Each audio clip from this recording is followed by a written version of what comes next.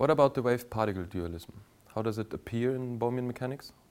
Bohmian mechanics is about particles, and the particles are guided by the wave function, by Schrödinger's wave function. Thus, in Bohmian mechanics, the situation is better described by wave and particle rather than wave or particle. This is very well illustrated by the double-slit experiment, where every particle follows its individual trajectory, and the interference pattern of the wave function is reflected in the structure of these trajectories. And this structure then yields the characteristic interference pattern with dots on a screen.